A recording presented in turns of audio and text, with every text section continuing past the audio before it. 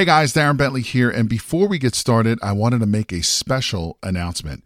We have officially opened registration for the Private Money Conference, which is a 3-day live event where you will learn directly from Jay and his team how to raise thousands of dollars in private money to fund all of your real estate deals. Now, in today's changing market, more and more people are losing out to other investors because most of those investors have the cash to fund these deals. Did you know that you are missing out on 87% of the real estate deals out there because you don't have access to private money? Sadly, most real estate investors don't even know this is the reason why they continue to lose deal after deal. And with everything that's happening in the market today, you absolutely need every advantage available to you. And having access to unlimited amounts of private money is your big advantage. So to register for this live event, head over to jayconner.com/event. Again, that is jayconner.com, jayconner.com/event, where you will be able to lock in your seat for this live in-person 3-day event, which takes place June 12th, 13th, and the 14th in beautiful North Carolina.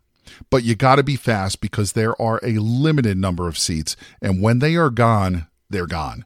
So again, to take advantage of this incredible event and to learn how to raise all the private money you'll ever need directly from Jay Conner and his team, head over to jayconner.com/event. Again, that is jayconner.com, jayconner.com/event. Now let's get into today's episode.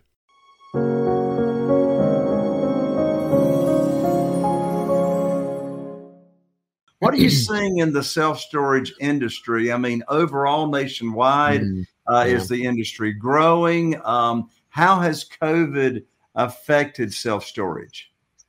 Yeah, self-storage is on a tear right now. I mean, if you look at the asset classes in real estate, no matter what stat you look at in terms of which asset class has done well, of course I'm biased, but the stats don't lie. Self-storage and industrial are right up at the top. I think data centers may be up there as well. Industrial has done really well with Amazon expanding and the supporters of Amazon and the distribution centers that are now coming down to the smaller market size. And as we see, unfortunately, the slow death of retail, the industrial side and the industrial sector has benefited greatly. And self-storage, because we are heading into a time where we're heading into a recession again, we also have seen people come home from work and they had to clear out the dining room, the spare bedroom, the spare family room or living room, and create a workspace for one of the income earners and sometimes two. They also, last year during the lockdown, when everybody was sent home from school, the colleges shut down and the kids had to put all their stuff into storage again until they were able to go back. The kids that were in K through 12 came home, and we also had to make room in our homes to do school at home as well. So clearing out more furniture to make all of that happen.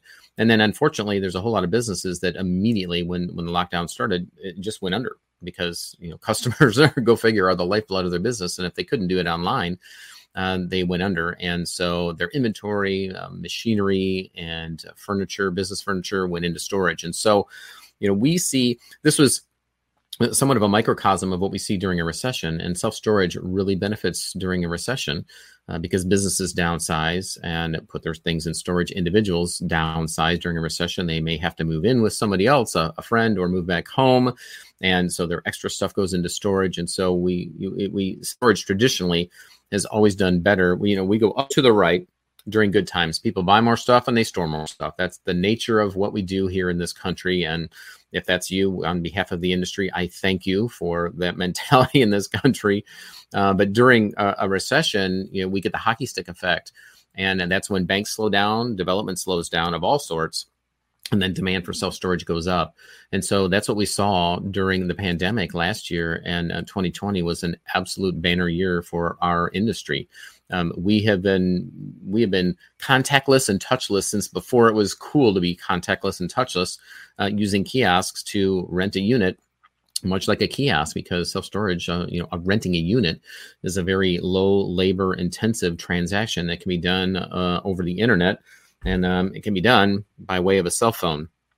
access to our facility, our software, getting a gate code, and even a key fob and access on the phone to access a unit can all be done by way of a smartphone as well. So, Jay, we don't celebrate recessions personally, nor my company. We don't celebrate pandemics for gosh sakes, but our industry, I'm thankful for the industry that we're in, because we have benefited with a huge wind in our sail, not only during a recession, as we're going to head into again, but then the pandemic, which kind of accelerated that, has really benefited our industry.